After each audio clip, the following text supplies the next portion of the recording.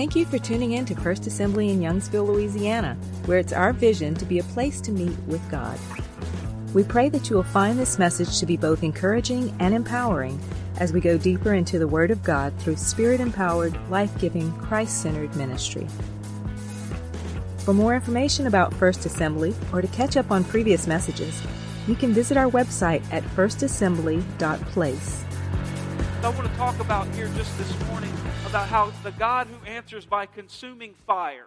And have y'all, as a matter of fact, just to give an example, I had an opportunity to go interview with a funeral home director here just, when was it, John? It was like Friday, wasn't it? And he said something about, we were talking about burial and cremation and all these other things. And he says, just kind of discussing the paperwork behind cremation. It's just, I never even thought about it. He said there's so much more paperwork that has to be done. He says because cremation is final, right? It's not like burial. You can go pull the body out of the ground, exhume the body, look at it, right? Cremation, it's done, right? The body is burned. How many of you realize that that's exactly what God operates by? He is a consuming fire. When you give your life to Him, it's not like the old things have just passed away. Come on, how many of you realize they're cremated? They're gone. They say, bon, it ain't coming back. It's gone. There's no more evidence of what the enemy has done in your life. It is done. He says at the cross, Jesus says, it is finished. It is finished. Come on, that word there, actually in the Greek, it kind of says it's like paid in full, and if you want to say it that way. Paid in full. You don't owe nothing. All you have to do is walk in Him. And when we begin to follow His commandments, He can change our lives. We can begin to walk in the fullness of our potential. God can begin to speak to us. It happens to be every day. It's incredible. I mean, I'll just be walking along sometimes. It's not the most convenient time, right? God is sovereign. He operates on His time. I'll just be walking on the treadmill. Holy Spirit will say something. Man, that's why I got that little safety thing. I just pull it out. Okay, here we go. But we were looking at the letters in Revelation. If you haven't been here these past couple of weeks, there's a couple of different, there's 7 letters to 7 churches in Asia Minor. And those 7 churches are the 7 churches. One of them is Ephesus, Smyrna, Pergamum, Thyatira, Sardis, and Philadelphia. There's a few different ways that we can look at it. Come on, when you read something, I want you just to get this perspective in your mind that there's a few different ways that you can read something. How many of y'all realize that people have different perspectives, right? When you read things, you have to understand what the Bible is saying, right? Not just what you get out of it. Come on, I'm not interested if you say, well, this is what I get out of it, right? Come on, how many of you know that it's important that, you get some things out of it, but to know what God wants to give into you, right? It's not just what I get, but it's what God wants to give. Let's get the importance of the context. 3 different ways we can look at this. From a historical prophetic. How many of you realize that the Bible is an apocalyptic prophetic book? Right? What that means is that the Bible was written to give you some indication of some things that are going to come. Right? That, as a matter of fact, most of the Old Testament prophesies about Jesus coming, the resurrection, or the Messiah coming, the resurrection, and all those things, right? It's prophetic, and the majority of those prophecies have been fulfilled in Jesus Christ. As a matter of fact, if you took all the prophecies about Jesus, about the Messiah, and you put them, it's over 300, and if you put them next to Jesus' life, it's like some 1 in 20 bazillion, quadrillion chances that one person can fulfill all those prophecies, and Jesus did it prophetically. That book was written as much as 400 to 2,000 years before Jesus ever came. So in the book of Revelation, you have some prophetic things that saying that this is some things that are going to come, and you see some of these things fulfilled. So there's a historical prophetic view. I want to talk about that. There's also the independent church view. He does say that this is written to the church. So we need to, as a church, come on, how many of you are part of the body of Christ? Can you raise your hand?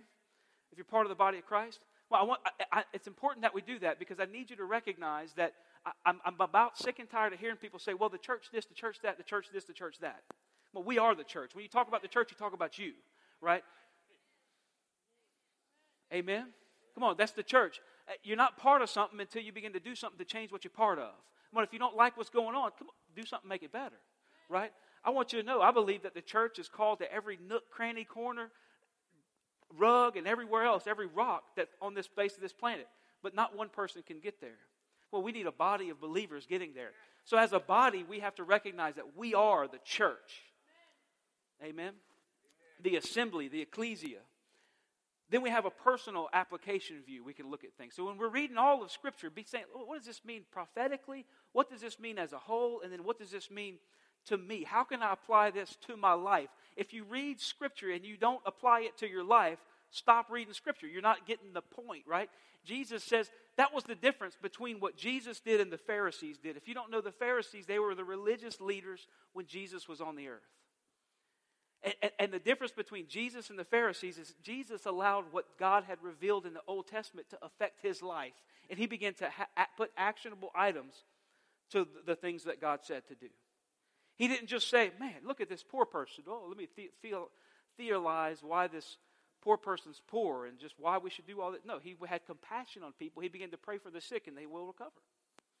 The Pharisees, they just said, I'm going to be holy, more holy than everybody else, and just live in my little box. And we'll just know more about the Bible. In fact, we'll just use it to hold it over people's heads, to have power over them.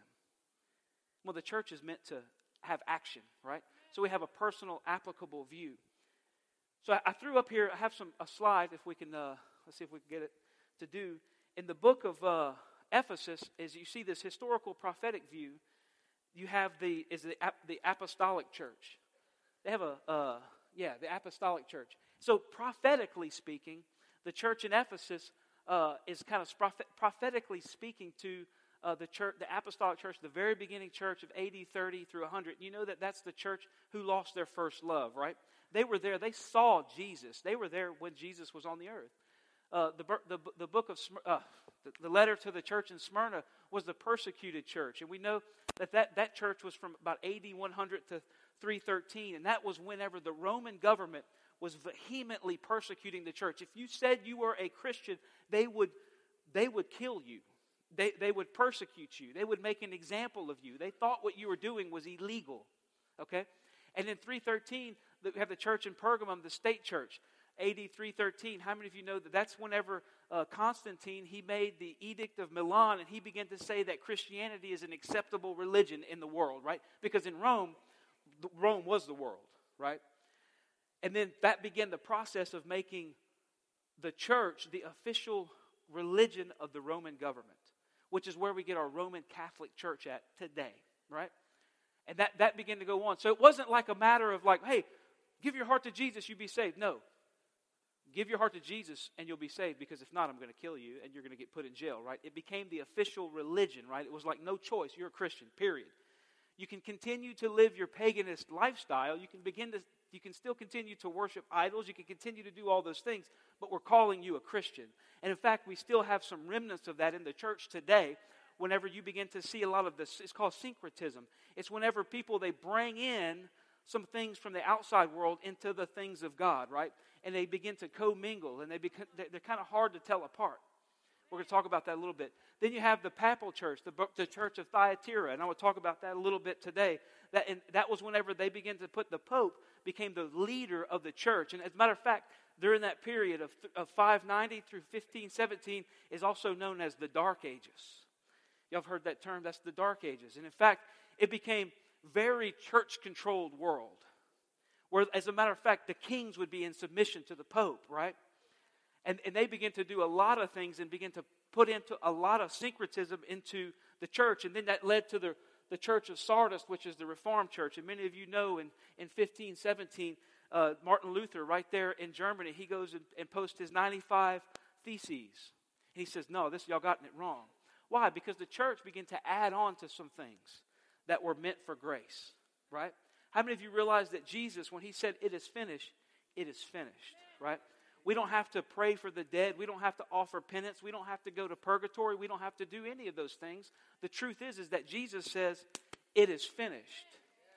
Well, all we have to do is confess with our mouths. It says, believe in your heart, confess with your mouth that Jesus is Lord, you shall be saved. As soon as people begin to add to that and bring in some things of the world, we're going to talk about this a little bit today, the gospel begins to get contaminated and confusing and adversarial and ineffective. The Reformed Church, and they begin to look at things a little differently, and that's where we get the church of the Lutheran Church, the Methodist Church. Then you have the Philadelphia Church, which is also known as the Missionary Church, AD 1730 to 1900. And I talked about it a couple of months back, the Moravian church, as people began to say, you know what? We need to go share the gospel of Jesus Christ. And in fact, we're going to recklessly abandon our own lives to go and overseas and share the gospel to a lost and dying world. And this is where we get songs like It Is Well. And we get songs that were written by Charles Wesley, right? And the Wesleyan church. And they begin to do a lot of ministry. Then we have, of course, the Church of Laodicea, the apostate church. Can we go to the next slide real quick? And I just want to show you that for one, these letters were written. You can see there on the left, the Isle of Patmos, a little island there off of the coast of Asia.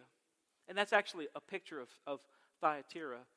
And then the letters were written not just to be read at each church, right? You can see that it kind of looks like a circuit. They went to Ephesus, to Smyrna, to Pergamum, to Thyatira, Sardis, Philadelphia, Laodicea, and come back around.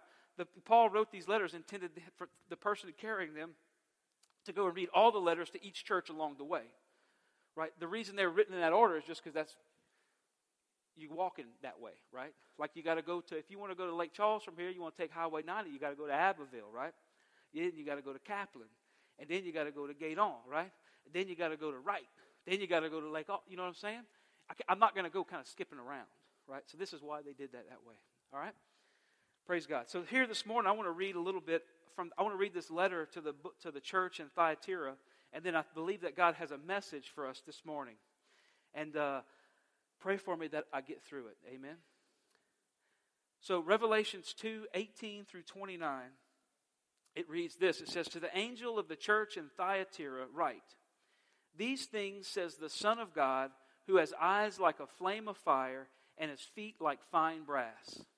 I know your works, love, service, faith, and your patience. And as for your works, the last are more than the first. Nevertheless, I have a few things against you, because you allow that woman, Jezebel, who calls herself a prophetess, to teach and seduce my servants to commit sexual immorality and to eat things sacrificed to idols. And I gave her time to repent of her sexual immorality, and she did not repent. Indeed, I will cast her into a sickbed, and those who commit adultery with her into great tribulation. And unless they repent of their deeds, I will kill her children with death, and all the churches shall know that I am He who searches the minds and hearts. And I will give to each one of you according to your works. Now to you I say, and to the rest of Thyatira, as many as do not have this doctrine, who have not known the depths of Satan, as they say, I will put on you no other burden. But hold fast what you have till I come. And he who overcomes and keeps my works until the end, to him I will give power over the nations. He shall rule them with a rod of iron, and they shall be dashed to pieces like a potter's vessel. As I also have received from my Father, and I will give him the morning star. He who has an ear, let him hear what the Spirit says to the churches." I want to just go to the Lord in prayer. Can we bow our heads together? Heavenly Father, I thank you for your grace and mercy. Lord, I thank you for these letters, Lord. I pray that here this morning, Lord, your word can just begin to penetrate our hearts, Lord, that we can leave this place never the same again. Lord, that if there's anything in our hearts that is there that is foreign to your gospel, Lord, we pray that you burn it away. Lord, you consume it with fire. Lord, we thank you for your grace, for your mercy. It's in Jesus' name that we pray. Amen. Amen. So you can see here this church in Thyatira, just to give you a little historical background, was probably founded by a woman named Lydia. If you look in Acts 16:14, and she met Paul there in Philippi. It says that she worked she would make fabrics dyed with purple. That's kind of what their thing was, right? Kind of like, if you go down to Avery Island, what's their thing? Tabasco, right? If you go to Opelousas, man, what they do? That's kind of a scary question. Maybe I should have not. They make Tony Sasheries, right? I'm just picking. I want to look at 3 verses of Scripture, though, this morning, and I want to kind of tie them to this, and I want you to just kind of get an idea for some things. So 3 verses, and there's 3 simple verses. If you can write them down, I have them on the screen. Romans 12:1 and 2. It says, I beseech you, therefore, brethren, by the mercies of God, that you present your bodies a living sacrifice, wholly acceptable to God, which is your reasonable service. Look at your neighbor and say, sacrifice is my reasonable service. Paul continues to say, and do not be conformed to this world, but be transformed by the renewing of your mind, that you may prove what is that good and acceptable and perfect will of God. I want to look at Hebrews 4:12. For the word of God is living and powerful and sharper than any two-edged sword, piercing even to the division of soul and spirit and of joints and marrow, and is a discerner of the thoughts and intents of the heart. Whew, man, the Word of God discerns the thoughts and intents of the heart. Come on, you can do the greatest work if you got the wrong intents. God knows. The Word will reveal it. Ephesians 5:25 through 26. I'm sorry I'm using Scripture to preach. Sheesh, huh? Really, huh? Exactly. Ephesians 5:25 through 26. Husbands, just kind of underline that. It says, husbands, love your wives. Look at your wife and tell you love her. Tell her you love her. I love you, babe. Just as Christ also loved the church and gave himself for her, that he might sanctify and cleanse her with the washing of the water by the word. That he might sanctify and cleanse. Now this is Jesus talking about the church. How does Jesus sanctify and cleanse the church? By the washing of the water by the word. To be honest with you, all Jesus does is begins to read the word of God. It has the ability to cleanse you and wash you. As a matter of fact, the word of God is very important to your very identity. I want you to just kind of get that idea. As we apply the word of God, our identity is changed, right? We get changed from broken to perfect. Well, that's that whole process of sanctification. Man, I give my heart to Jesus. What do I do now? Get into the Word of God. He's going to begin to transform your very thoughts. Your identity will change. Come on, you're not going to change into something, where you were wearing baggy jeans to wearing a suit and tie. That's not the kind of change I'm talking about. I'm talking about you're going to have a mind that was broken and corrupted, and your whole thought process is going to begin to change, right? You're going to start looking at people differently. You're going to start caring about people. You're going to start loving people. You're going to start living like Jesus and have compassion on people. Come on, how many of you realize that Christian people are giving people? Because Jesus is a giving people, right? Come on, how many of you realize that we give not just of our finances, but we give of our time, of our energy, of our efforts? Come on, how many of you realize that is the identity? Why do we do that? Because Jesus says to do it. He says in his Sermon on the Mount, he says that if you get struck on one cheek, give him the other cheek. Man, that's a hard verse. That's a hard verse. People say things not so nice about me sometimes. Well, I'm still here, right? I'm still loving Jesus. I'm still smiling. Why? Because, that Jesus went through so much more than I'll ever go through. He didn't just give him another cheek. Come on, he gave him, they were pulling the very hairs out of his beard, it says in the Gospels. Come on, then it says that if someone steals your jacket, give them your coat too. I don't know if anybody in Louisiana actually owns a jacket and a coat, right? Not necessary. We don't have harsh enough winters. It says if they ask you to go 1 mile, do what? Go the 2nd mile, right? Do more than what's required of you. See, this is living. Your very identity begins to change. You begin to be an ambassador of Christ. You begin to say, it's not I who lives. I don't live for me anymore. I live for Christ. You see, the Word, it begins to clean deeply, right? I love whenever the kids, you tell them, hey, go clean up your room, right? See, for me, I go tell them to go clean up your room. They go, they put their shoes under the bed, they do this, they straighten up this and that, right? And then their mom will walk in like 2 seconds later, this room is filthy. There's like dust here, there's dust there, and all this other stuff, right? Why? Because it was picked up, it wasn't cleaned. Come on, how many of us can live a life, we live some good principles and we live some good morals, right? But it's just a surface level cleaning.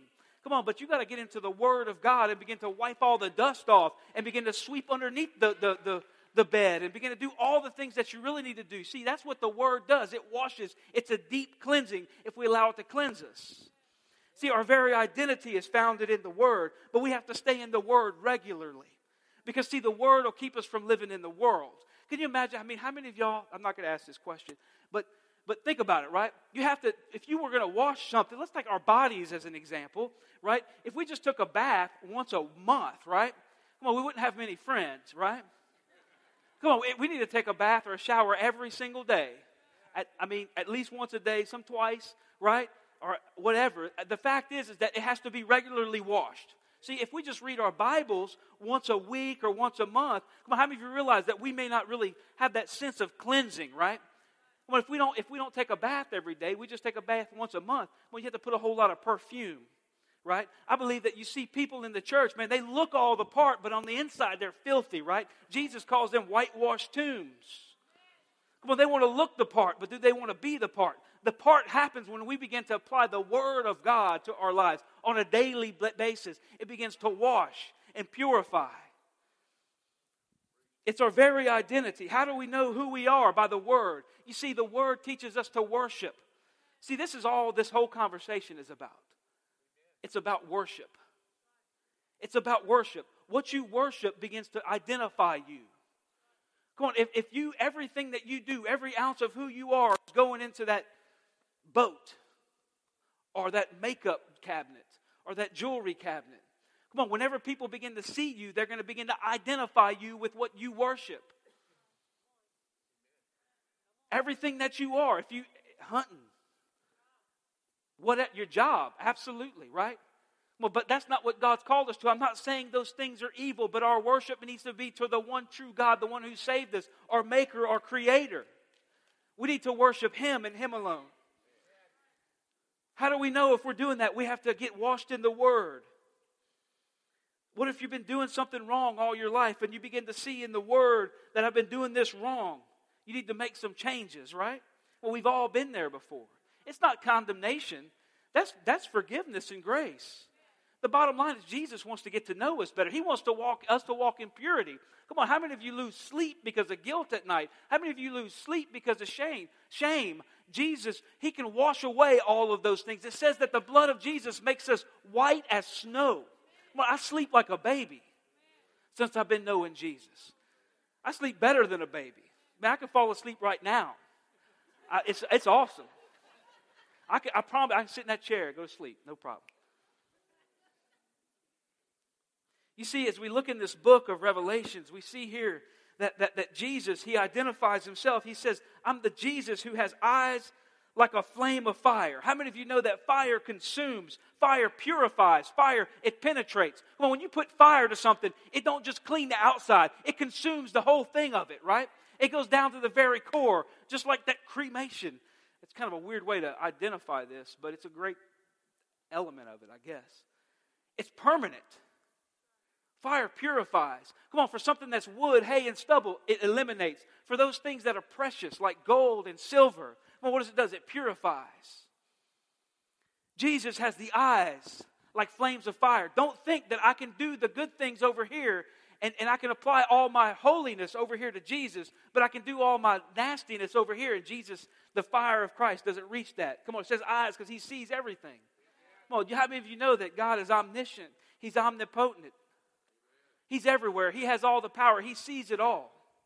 His lens can penetrate into every dark place.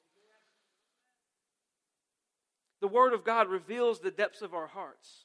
It says that His feet are like fine brass. In Scripture, you know that brass represents judgment. He has judgment on His feet, that He stands on the authority of God Himself. This is the one who is speaking to us, who has the fire in His eyes, who has the judgment on His feet. But come on, how many of you know that if we lay ourselves at the feet of Jesus, His judgment is forgiveness and grace? You see, I believe that all of us, it says that we're appointed for man to die once and then the judgment. Today, you have an opportunity to receive your judgment in eternity today. Think about that. You can put it off until you're dead. That's fine. You're going to have to answer for all of your works. Or you can meet your maker and your judge today, Jesus Christ. And He says that you plead my blood and it covers all of your sins. I've been to court a few times. And you have to plead. You have a plea, right? Not guilty, guilty, no contest. That's it. Well, in eternity, we have another plea. We can plead the blood of Jesus. Come on, I can't let you leave here without knowing the answer to that question. Whenever you meet your Maker on that great and final day, God is going to say, these are all of your sins. These are all of things that you've done. What is your plea? Well, the answer for you today is to say, I plead the blood of Jesus Christ that washes me white as snow. And He'll just simply say, dismissed. Dismissed.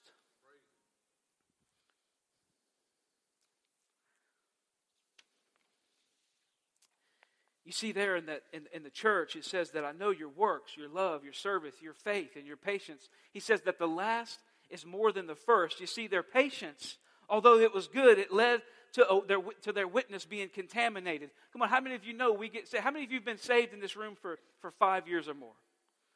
How many have been saved for 10 years or more? 20 years? 30 years? 40 years? 50 years? 60 years. We have a few. 70 years. Miss Lou. Thank you, Jesus. Miss Lou, come on, can we just give her a round?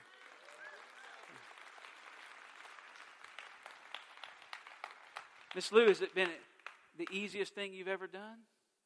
Or has it been the most faithful thing you've ever done? Faithful thing, right? It ain't always easy. It ain't always easy. You see, what happened here is they began to give their hearts to Jesus. And over time, their patience was strong. But how many of you know that our tolerance many times for the sin in our life can turn into contamination? Our tolerance can lead us to acceptance if we're not washing daily in the Word of God. You see, that's what happened. They begin to allow someone from the outside to come into their body and begin to contaminate them. And although they were patient for a time because they realized that Jesus is coming back, come on, I love people and I love lost people. But if I begin to minister to them and their lives aren't changing, if I stay in that situation long enough, my life will begin to change. And they actually begin to let this person come into their congregation and begin to teach and have a sway over people. And it was leading people away from the gospel. It says that it led them to sexual immorality and eating foods that were sacrificed to idols. You see, I don't believe that that's what they said. She didn't say, hey, let's all be sexual immoral tomorrow, right? No, they're going to be like, you're crazy, get out of here. But how many of you realize that the work of the enemy is slow and deceptive? Well, he didn't just come in and say, hey, let's go murder somebody, right? No, he starts with offense. And that leads to hatred, right? That leads to murder. That's why Jesus said, if you have hate in your heart, you've already murdered him in your heart. Don't think yourself so high just because you haven't committed the act. We all need Jesus. Your patience has led to acceptance or intolerance. It says that you have no part with wickedness. You've allowed a Jezebel woman to teach and to seduce. She calls herself a prophetess. You know, just because someone has a title doesn't mean that their hearts are pure. Remember, the Word of God, it looks into the hearts and intents of the people. Well, know the heart of the people who are teaching you. Well, if they're not displaying or if you don't see the fruit of the Spirit in their lives, can I just say, just maybe back off a little bit? Back off a little bit. You'll judge them by their fruits. Just because they say they're a prophet, just because they can hear things and say things that may penetrate even your very conscience. If there's no fruit, come on, there's no root. There's no depth of life. There's no connection to the Father. The enemy's subtle. It doesn't just happen right now, but it happens over time. It doesn't just come out and say, let's do this or that. He says, I'm going to lead you away and lead you astray. You see, you have to know the Word of God. You have to read your Bible every single day to keep your heart pure and to protect your life. And you can learn to spot a counterfeit. I love what Pastor Tommy would tell about Sister Lisa. She worked in a bank for many years. You see, they didn't teach people how to spot counterfeits. Why? Because there's so many different ways to counterfeit something. There's innumerable ways to counterfeit. What they taught her was to know every single little detail about the real thing of a dollar bill or a $100 bill or $20 bill, right? And as soon as something came out that just looked a little off, boom, you could spot a counterfeit, right? You need to begin to know the real thing about Jesus, the real thing about the Word. You need to get into the Word of God, read it every single day, and then whenever a counterfeit comes, man, you can spot them from a mile away. You see, they let their patience begin to lead them and lull them into a sleep. Come on, I believe that God is saying to the church this morning to wake up to the things of the world. Come on, there's things that are entering into the church even now that are seducing you and drawing you away from the true gospel of Jesus Christ. And it may seem holy, it may have the right clothes on, it may say the right words, but it lacks the fruit of the Spirit. You can look at this story in 1 Kings chapter 16. I'm going to turn there. You can if you want. 1 Kings chapter 16. And then we're going to go to 1 Kings chapter 18. You got to know your word. Friends, know the word. The whole Old Testament, New Testament. Know the word. There we go. 1 Kings chapter 16. It's on page 409.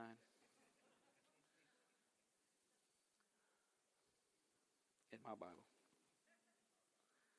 It talks about Jezebel who came in and began to seduce the people. And if you've read your Bible, you'd know, but I'm not saying maybe somebody's never read this story. Maybe somebody's not familiar with Jezebel. You hear that term, she's got a Jezebel spirit. You ever heard that term before? I want to clear the air on that. What exactly does that mean? It doesn't just mean a sexually seductive person, right? Or a sexually seductive woman. It can be a person who's just seducing you away from the truth of the gospel, begins to add to it, begins to syncretize. It can just be a person or a system that's saying, well, you're saved, but you got to do this. Or you got to do that. You got to do this. This. More and more and more and more and more.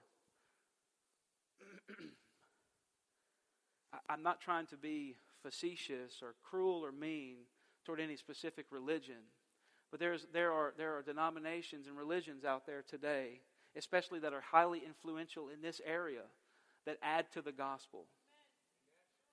I want you to know that it's Jesus is the answer. Jesus is the way, the truth, and the life. You don't have to pray some wooden beads or to some dead saints to find grace and peace in your life.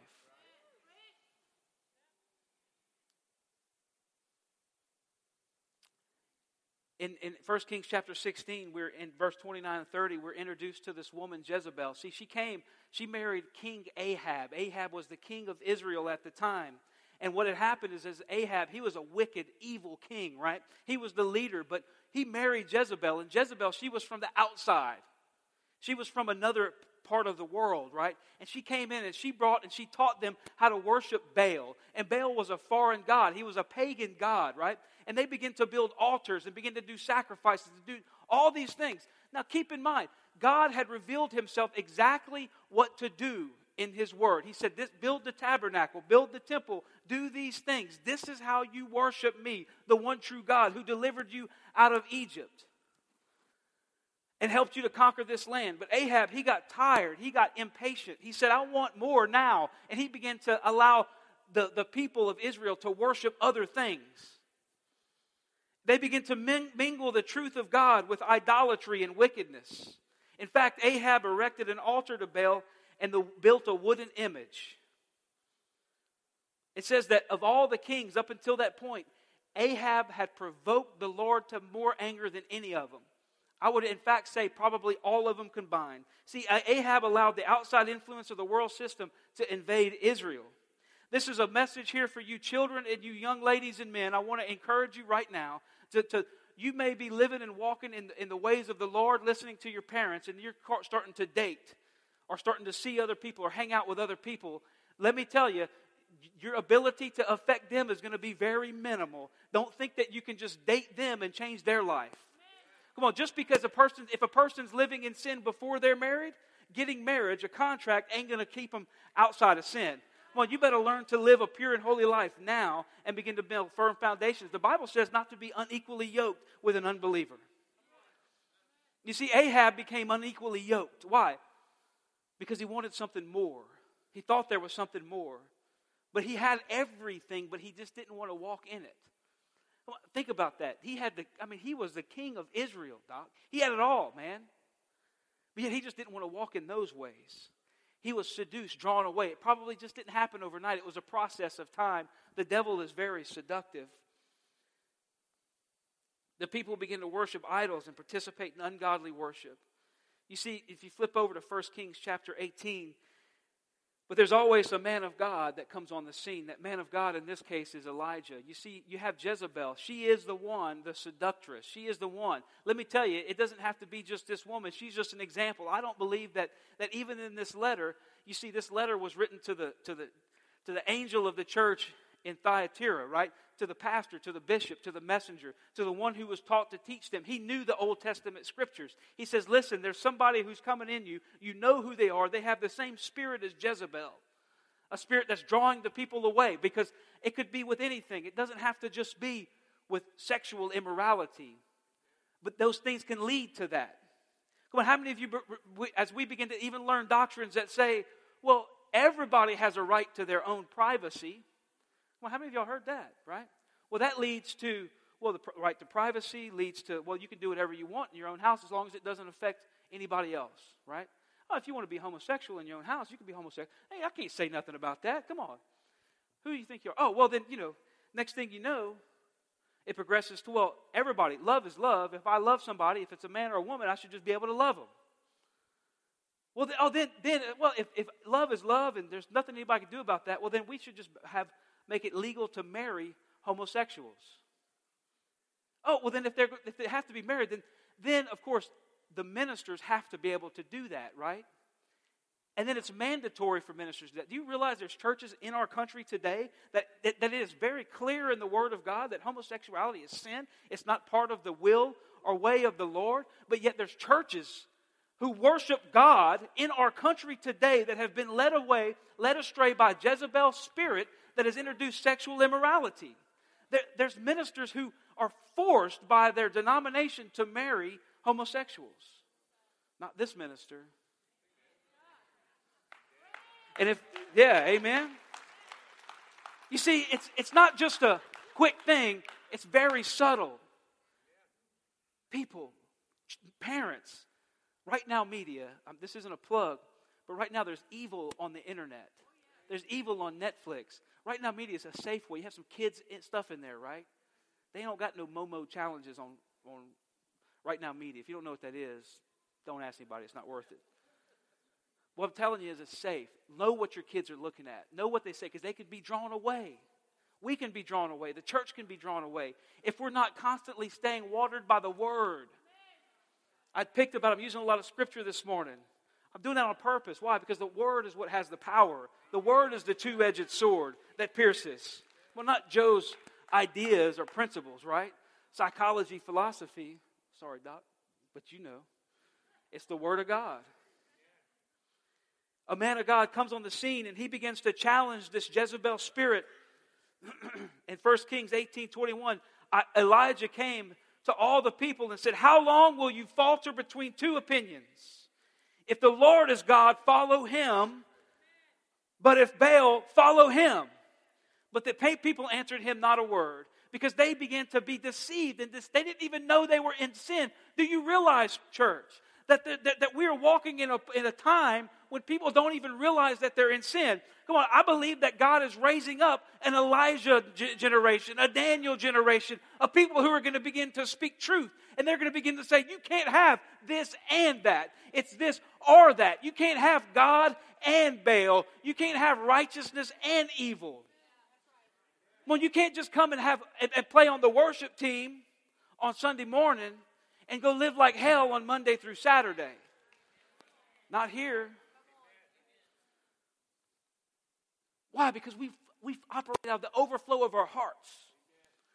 Elijah comes on the scene. He says, you falter between two opinions. He says, either follow God or follow him. Church, we need to make a decision this morning. Are we going to follow God, or are we going to follow the ways of the world? Come on, we can tell there's a dividing line within our nation right now. It's becoming very, very clear. There are people that have an agenda away from God, and there's a people that have an agenda for God. Today, we have to make that decision.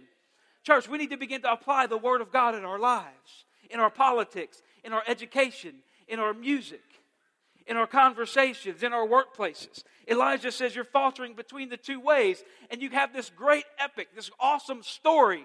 For those of you who haven't read it, please go read this.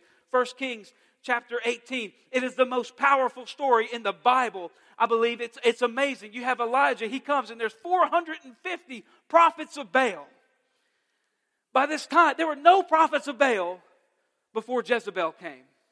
Now there's 450 prophets of Baal. People, think about it. You have one Elijah, 450 of the popular crew. Come on. You get that image? Elijah's saying, people, choose today. This is what we're going to do. He says, you go get 2 bulls and we're going to sacrifice. And we're going to see who answers, who's God's who.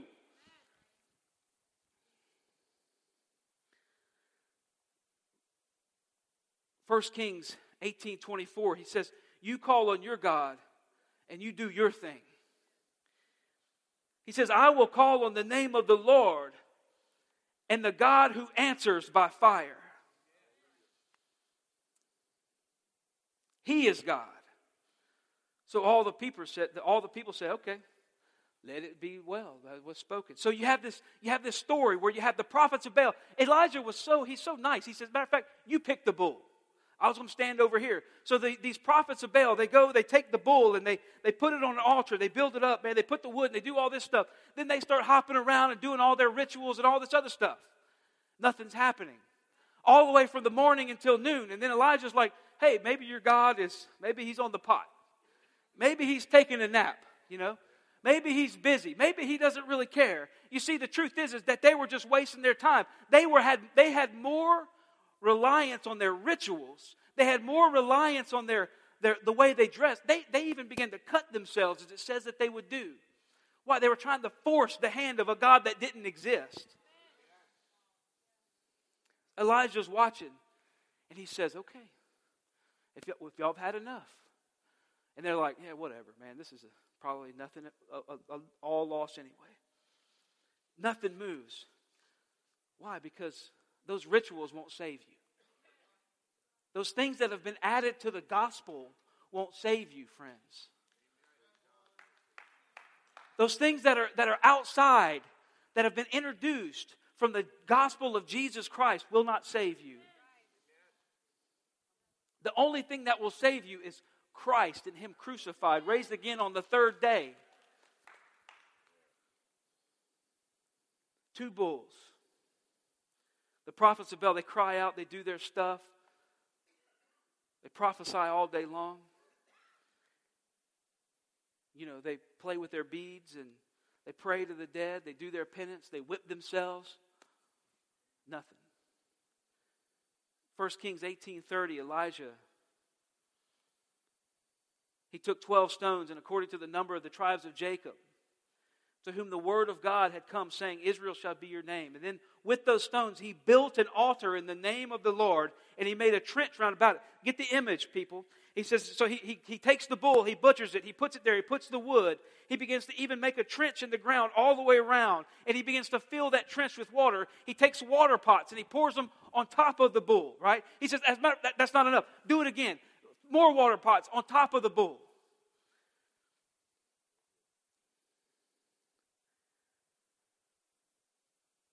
And at the right time, at the appointed time of the sacrifice, Elijah calls on the God of Abraham, Isaac, and Jacob. He begins to call on the one true God, the one who saves, the one who delivered them out of bondage. And he sends fire from heaven, and it consumes the sacrifice. It consumes the altar. It consumes the water. It consumes everything. And the people begin to declare, He is our God. The Lord God is our God. Let me get the worship team. The Lord, He is God. We had read some verses of Scripture before I started. Romans 12:1 says, present your bodies a living sacrifice, holy and acceptable to Him. Hebrews 4:12 says, the word of God is living and powerful, sharper than any two-edged sword. It divides between the hearts and intents of the soul. How many of you know the word of God is powerful? It has the ability to deeply cleanse us, all the way to the very core, the very nature of who we are. The Word of God is powerful. Why? Because it's the Word of God.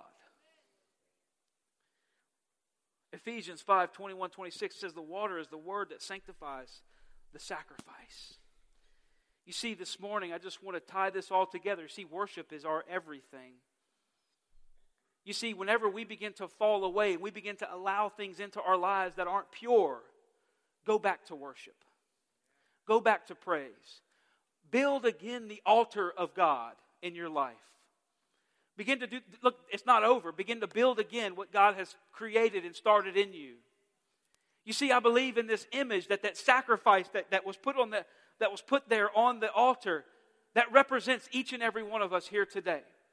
The Word of God says that we have to present our bodies a living sacrifice. Come on, how many of you know that the fire of God that comes from heaven has the ability to purify us?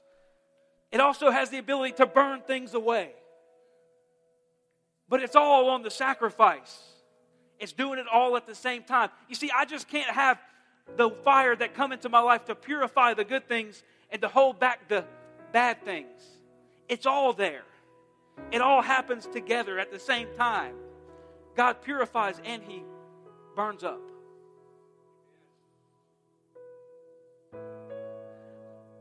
I can't falter between two opinions. I'm the sacrifice. Our body's wholly acceptable. Well, we're made righteous through Jesus Christ, but we ain't made perfect through Jesus Christ. Well, there's some things in our lives that we need to get rid of. There's some things in our lives that we've allowed in from the outside. We've allowed people to teach us, ideologies to come in and contaminate the truth of the gospel. Man, Jesus saved us. Not so that way I can continually live in penance and sacrifice. He said it's finished on the cross. That's the best news ever. That's a song, actually. That's some good news. It's all about our worship. Are you willing to put yourself on that altar of sacrifice? Are you willing to be that sacrifice, holy and acceptable before God?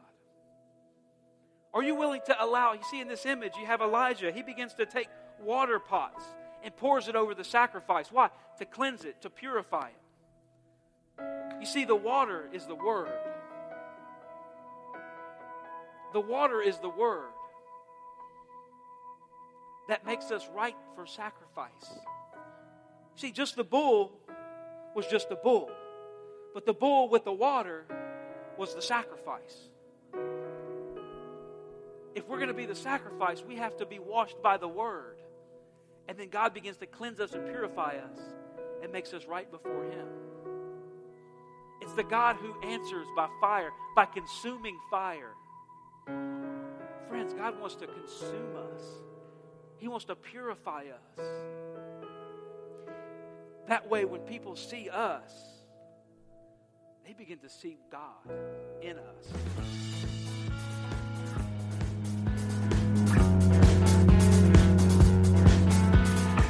We hope that you found this message to be both a blessing as well as challenging.